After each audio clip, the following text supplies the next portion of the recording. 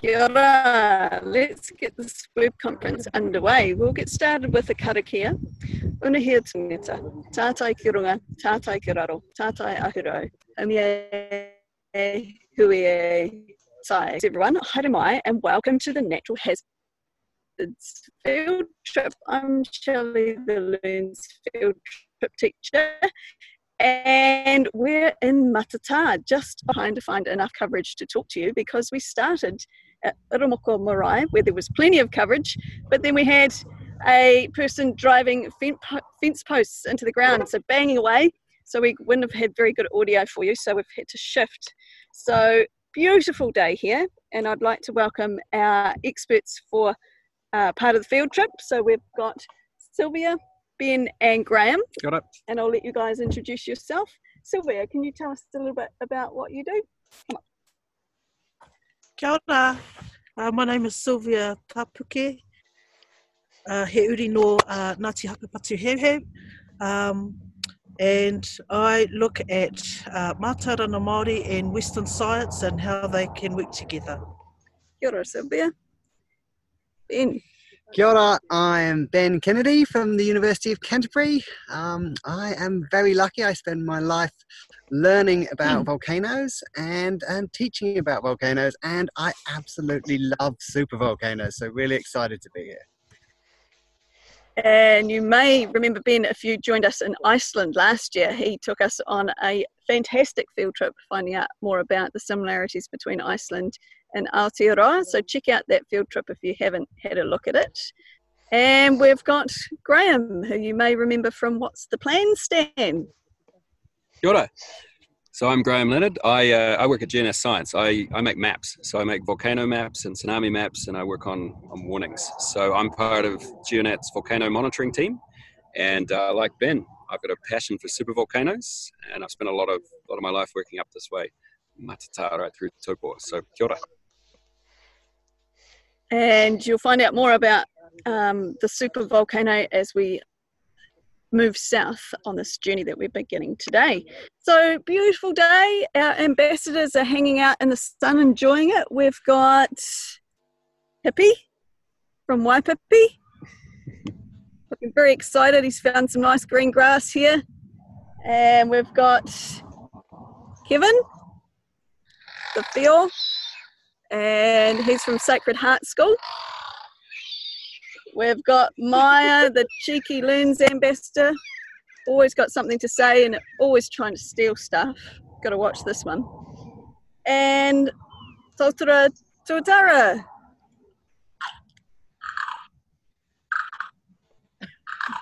So they've all got a lot to say for themselves this morning, and you can find out more about what they get up to on the field trip by checking out their web pages. So this field trip, natural hazards, particularly the Taupo supervolcano. So this field trip is supported by EQC.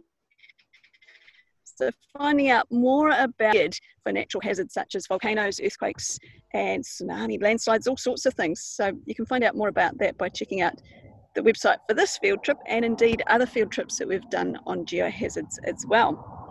Okay, without further ado, we'll get underway with questions. A big welcome to everybody listening in today. Great to see so many people on the Zoom meeting room. And we'll get started with your first question. Question number 1, please. Hi, I'm Wyatt. And Kia ora, Wyatt. the first question is, how are supervolcanoes formed?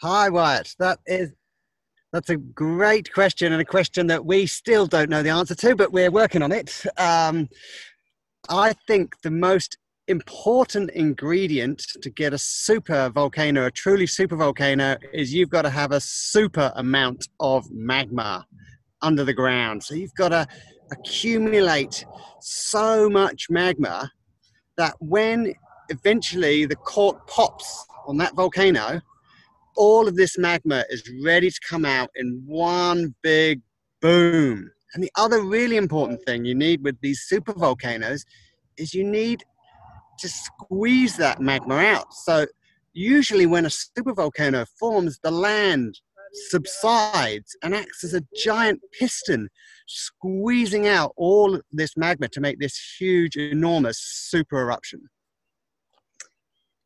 But luckily they don't happen very often, and we're going to find out more about that, probably even in this web conference. And that brings us to question 2, please. My name is Ifra.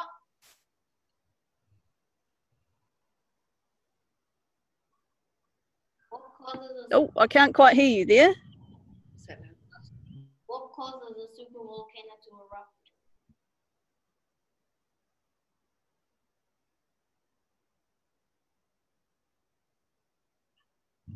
Can you hear us still? What causes a supervolcano to erupt? There are lots of things that can cause the supervolcano to erupt. You need that large amount of magma there ready to go, but you also need to give that magma a nudge. And Graham, maybe you're an expert in how you can trigger these eruptions. Okay, so I mean, we're not sure what triggers each individual eruption, but you need something to cause. There's like a pancake of magma built up under the ground under a lot of these volcanoes, and something needs to nudge it to make it want to rise up and reach the Earth's surface.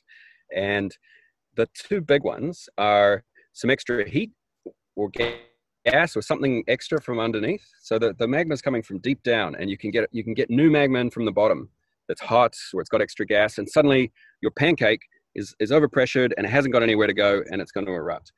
Or it might be very close to that already and some little external force might do it. So a big earthquake, if you're really overpressured and thinking it can't stay there as a little pancake under the ground and you get a big local earthquake, sometimes we can see ground shaking might trigger an eruption. The most important thing though is to understand, even though we call it a supervolcano, we don't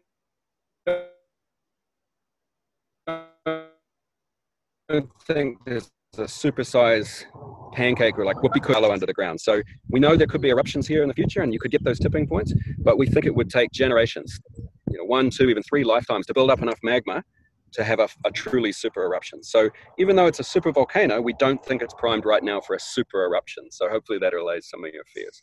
And thinking about that, because they don't happen often, they don't have enough magma often. So when was the last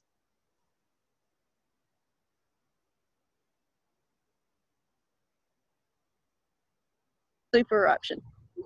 Any ideas? The last super eruption, 25,500 years ago, is the Orunui eruption, and it was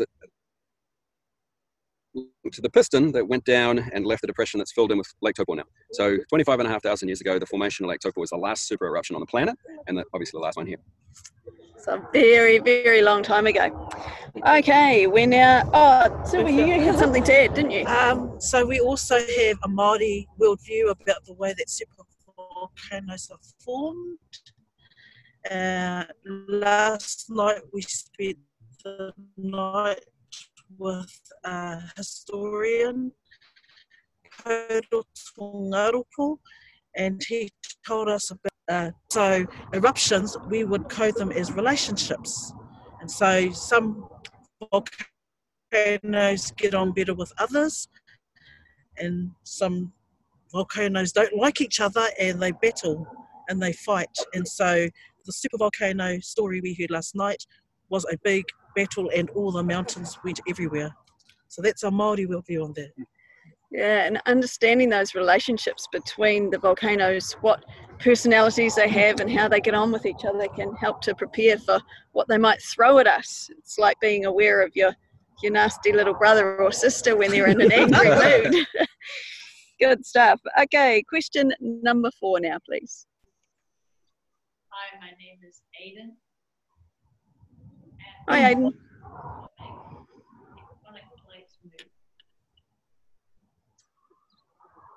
Sorry, we didn't quite catch that. Can you repeat your question? Big voice.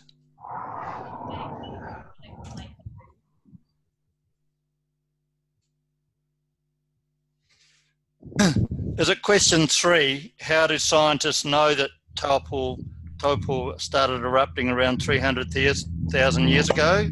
Aidan, is that correct? Just give me a thumbs up. Thumbs down.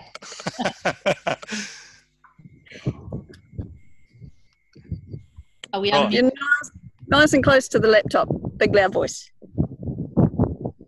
I'll repeat it for him. He said, how do tectonic plates move? Okay. Good stuff. Okay, so we've got that down as question 9. So sorry, we're getting a little bit confused, but great to have that question. And Ben's going to answer that.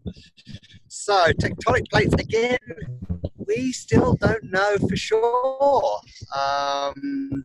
You know how tectonic plates move, and there's basically two ideas. There's one that tectonic plates are kind of being pulled. So the Earth's crust is quite dense, and sometimes it wants to sink, and it wants to sink underneath plates, and that can actually pull the tectonic plate down underneath one other tectonic plate. And then the other idea is that there is magma rising, and there are these big currents underneath our plates, and they're rising up just like you're kind of cooking your pasta at home. There are things bubbling up, and those currents are pushing the tectonic plates apart. So there's this idea of both pulling and pushing, and these currents and convection that keeps the Earth active and the plates moving. Excellent. Thanks, Ben. And next question, please.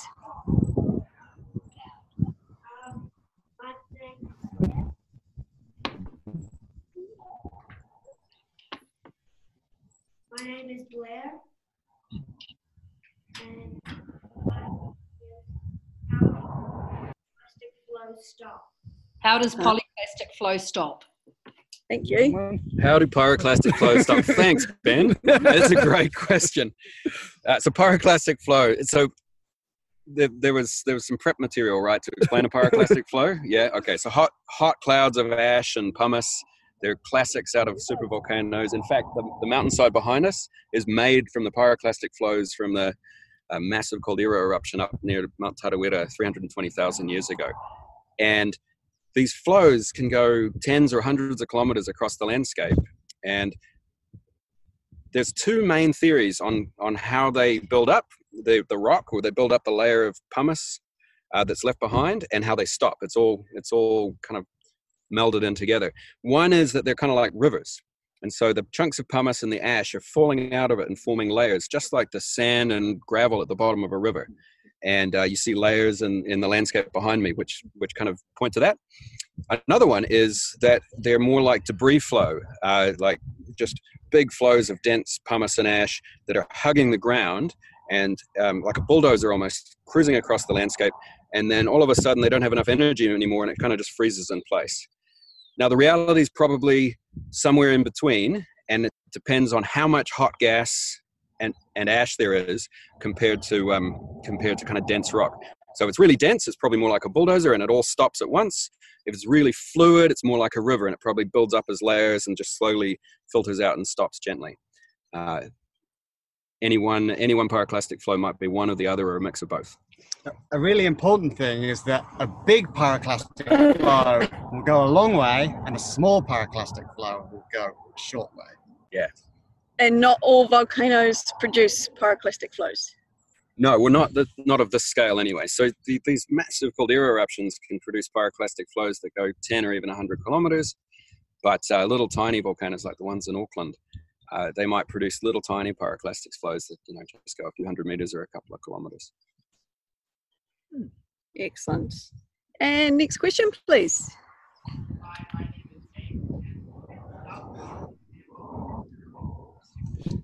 You guys are going to have to almost shout because you're a long way from the microphone where you're sitting. My name is James, and how can we understand volcanoes?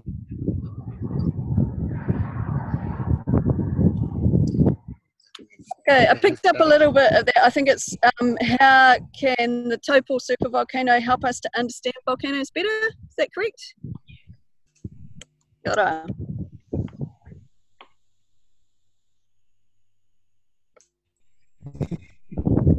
All right, thanks, Ben. The cool thing about the Central Taupo Volcanic Zone, this Taupo supervolcano, is it's the most active volcano on the planet. So the magma's shallow. It's in spots all through this area, all the way through to Taupo. It's as little as 4 or 5 kilometers under the ground.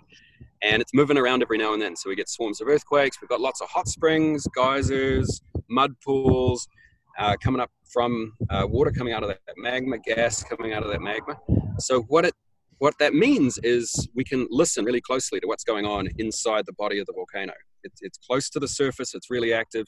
So we can test out all our techniques. I mean, if you want to think like a patient in a hospital, we can take our stethoscopes and our blood pressure meter. It's a really active patient that we're really close to, so we can listen really well. We can test out new bits of equipment, and we can learn things about how to monitor the magma, monitor the chemistry coming up through the water from the magma that we can apply in Ruapehu, Auckland, Whakaari, because it's so active and there's so much heat and so much kind of fluid and gas coming out of it right here. So it's a great laboratory, I guess, to learn about volcano monitoring all over the world.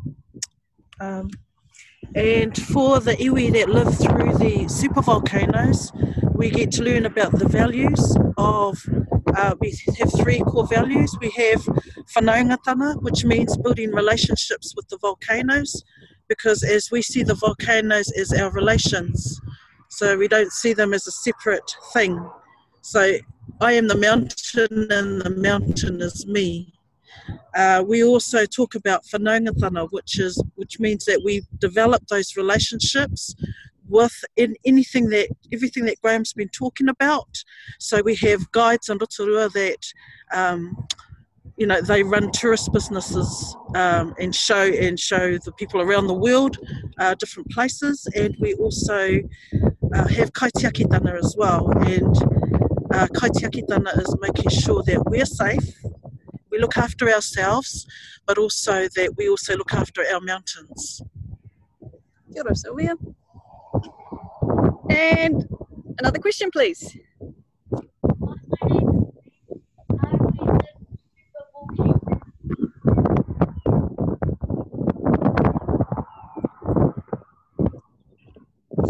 Is that how do humans live with supervolcanoes? Good stuff. Thank you.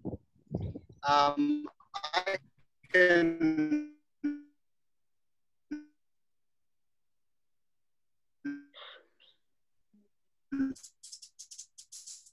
start that answer, but I think Sylvia will be able to add a lot of very supervolcanoes are a lot of on top of this supervolcano, and it's providing an incredibly rich and fertile landscape for farming. It's creating a wonderful location just for experiencing the natural beauty of the planet.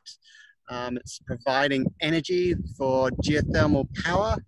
So I think it's a wonderful thing for humans to live with the supervolcano, and I think GNS Science and our understanding and our work with Māori, we're learning more about the hazard of the supervolcano by every day, and understanding that maybe it isn't such a hazard and it's part of our life and it's part of the way that we experience it. So for iwi living through the supervolcanoes, there's over 60 hapu, and there might be more that we haven't done an actual count, but we will do so. So we've got 5 broad ways of how we live with the volcano. So we tell stories. It's in our stories, and you'll hear one very soon from Pouroto. We sing songs. We perform. We've got traditional performing arts. We have carvings. We have we've got weaving.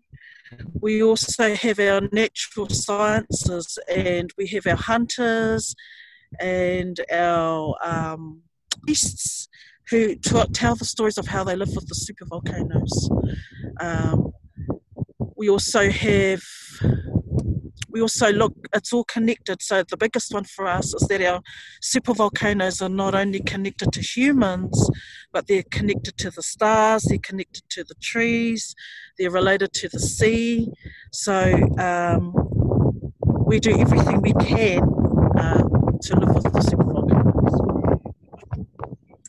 And that's pretty much volcanoes in general, not just supervolcanoes, because as we heard before, supervolcanoes defined by that massive eruption that only happens very rarely.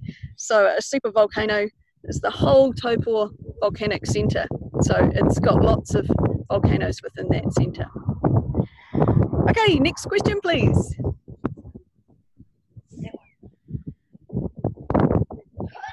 Hi, my name is Tyson. Could humans cause a supervolcano to erupt? Why not? Kia ora, Tyson, good question. That's Ben. Ben's had a go at this in Iceland. Not true. Supervolcanoes live on a time frame that is well beyond what we as humans can almost fathom. And an energy scale way beyond ours as well. So the supervolcano does what the supervolcano wants. We are pretty much ants crawling around on its back. So I think it's almost impossible for humans to start a supervolcano unless that supervolcano already wanted to erupt. Supervolcano already wanted to erupt. All that magma was already in place. You wouldn't be doing what you were trying to do in Iceland, which was drill into that magma, would you? No, it definitely wouldn't be a good idea to drill into a supervolcano that we knew was ready to erupt. And we would never do that. And that's why this scientific work is so important, because it does tell us a bit more about what is happening below our feet so that we can manage the risks a little better and not try to harness geothermal power from an area that is really volatile and ready to erupt at any moment. That could end quite badly. Okay, I think that's the end of Alfriston School's questions. Is that correct? Yep. Well, good stuff. A big round of applause for such great questions from Alfriston School. And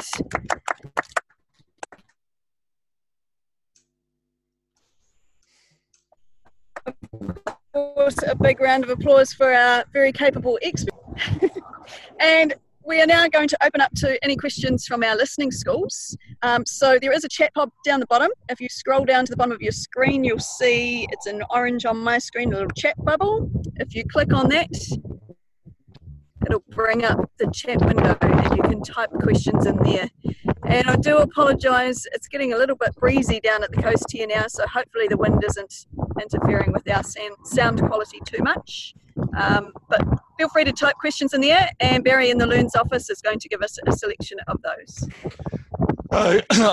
Yeah, one thing, students, you only need to put your question in there once. I can scroll up and down and find them. But the one I was going to ask was what causes magma to rise to the surface from Indira, and maybe something to do, the scientific explanation of something to do with heat or gases or something like that. You guys?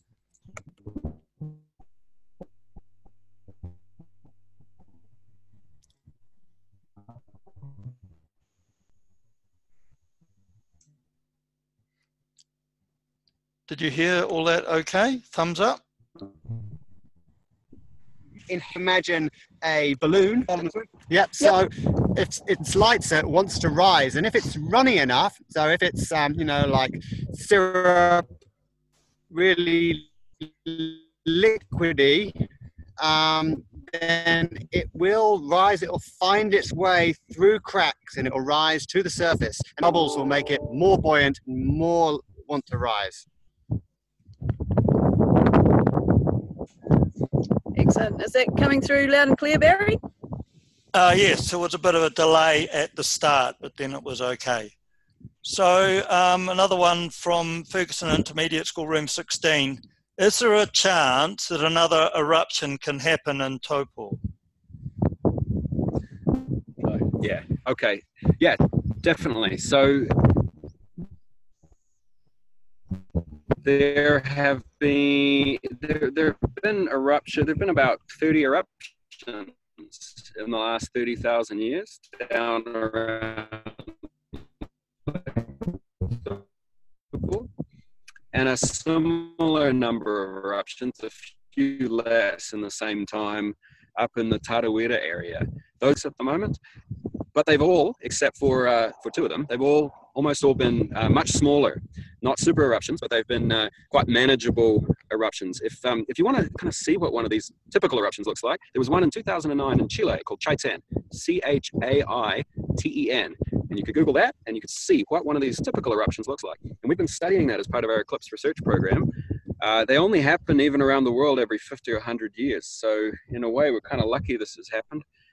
We know a bit about what it might look like, and it's manageable. The people nearby, can get on with their lives. So we can expect to see another one of those. It's not that likely in our lifetime here, but it could happen. The one thing that you're likely to see is a bit of unrest, and we're talking about the magma moving around under the ground, creating a bunch of earthquakes, maybe the ground deforming a bit and bulging, or a change in the hot springs, new geysers, that kind of thing. And that's typical. That's just kind of the magma waking up, rolling over a little bit, but then it almost always goes back to sleep. So you're going to see unrest, you're going to see earthquakes and changes here. You probably won't see an eruption, but you could. It definitely will erupt again. It's just... And it must be really tricky to know the difference between just unrest and building up to an eruption. Yeah, it is. Ben just looked at me for that one again. That's a really challenging question, and that's why we're putting so much work into understanding this. We know there's magma down there, and understanding what state it's in. Ben was talking about how hot it is, how much gas and pressure it's got in it is critical, and then we also need to be able to understand what we're getting through earthquakes and the chemistry coming out of the hot springs. Knowing what that tipping point to an eruption is really hard. It's not that certain at the moment, and we're plowing a lot of research into it. I mean, that's what's got Ben and I involved in this whole project. So the main thing we're looking for is so if we realize the hot springs are getting hotter, or the earthquakes are getting stronger and there's more of them, and the rate of change is increasing, so we get more and more earthquakes and they're getting bigger and bigger, faster and faster. That's the type of change that means we might change our forecast, and say things are a little more likely to erupt. And we don't think that's happening at the moment. It's nice and quiet. Good to know. Okay, Barry. Yep. One from Corey from Ferguson Intermediate School, room 16. He's kind of got two in there, but I'll paraphrase it a bit. But what's the most active supervolcano in the world now, and when did it last have a super eruption? I'm wondering if the answer's Topol. There you go, Barry. You don't need us anymore. You're spot on.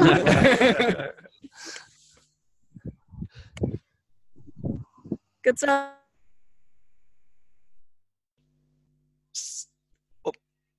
And we've got a question here that Sylvia wants. Yeah, question pēhea te hanga o te tukarewa.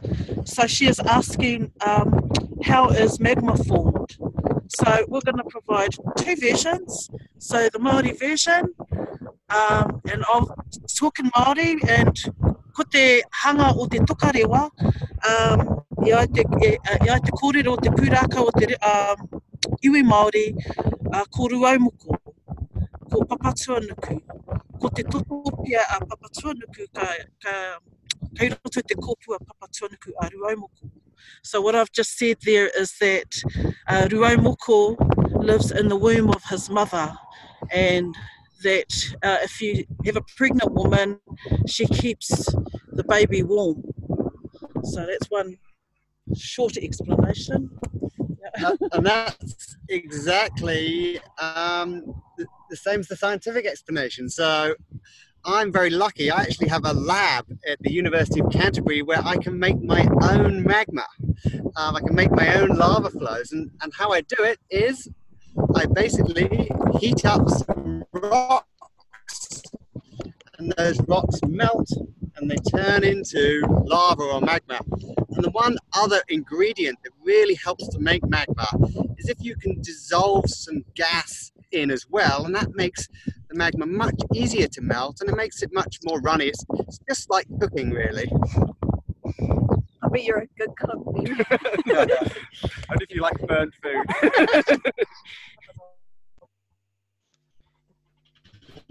Don't let a volcanologist in the kitchen. More questions. One from Tortura 1 and 3. How does Graham create his maps about volcanic activity? That's from Lucas. Right. Okay, kia ora, Lucas. Thanks for asking about maps. That's what I care about. It takes a lot of legwork. So over the last 20 years, I've probably driven almost every road between here and Turangi, and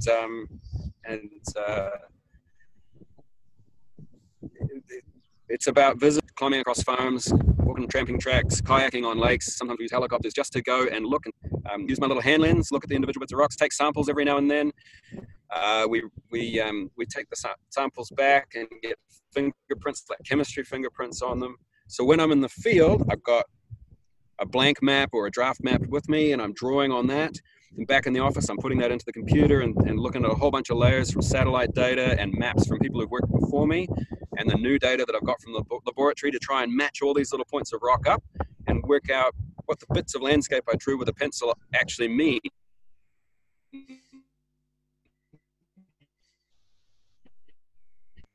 And the last bit is I'm also trying to find out how old everything is. So time is a big part of it. It was erupted when the sediments to my right here were laid down in the area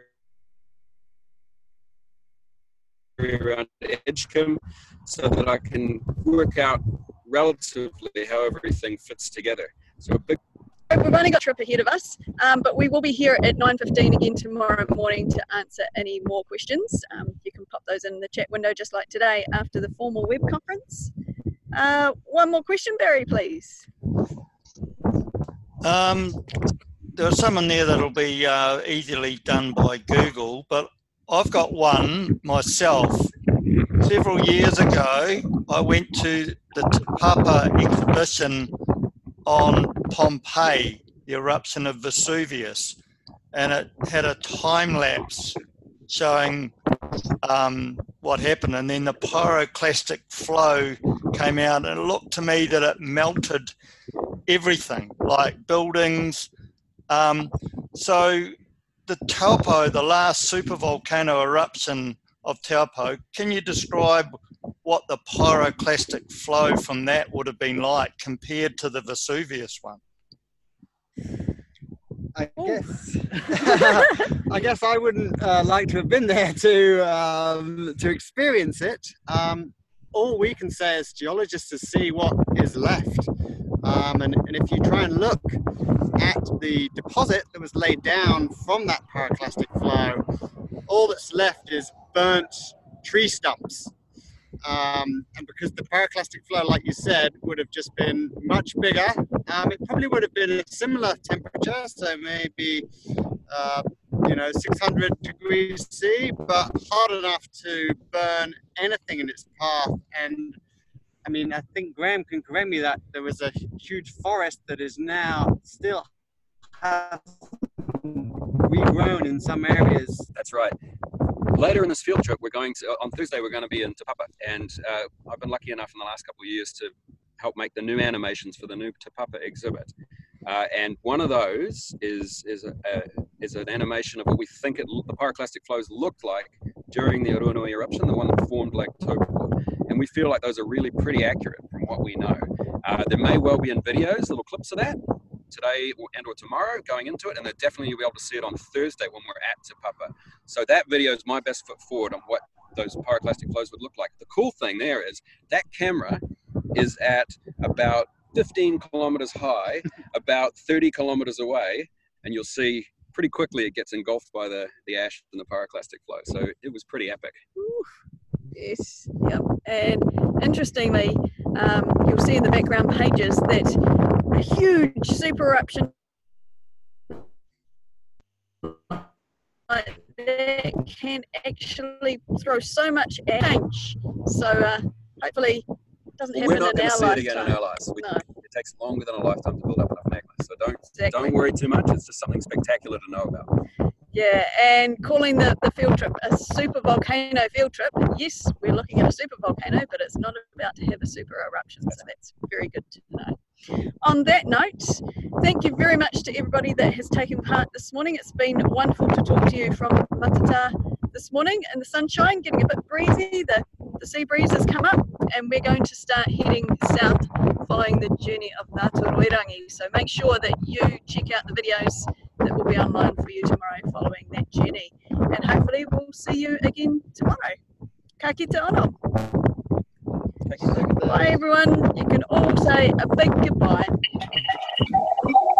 Bye.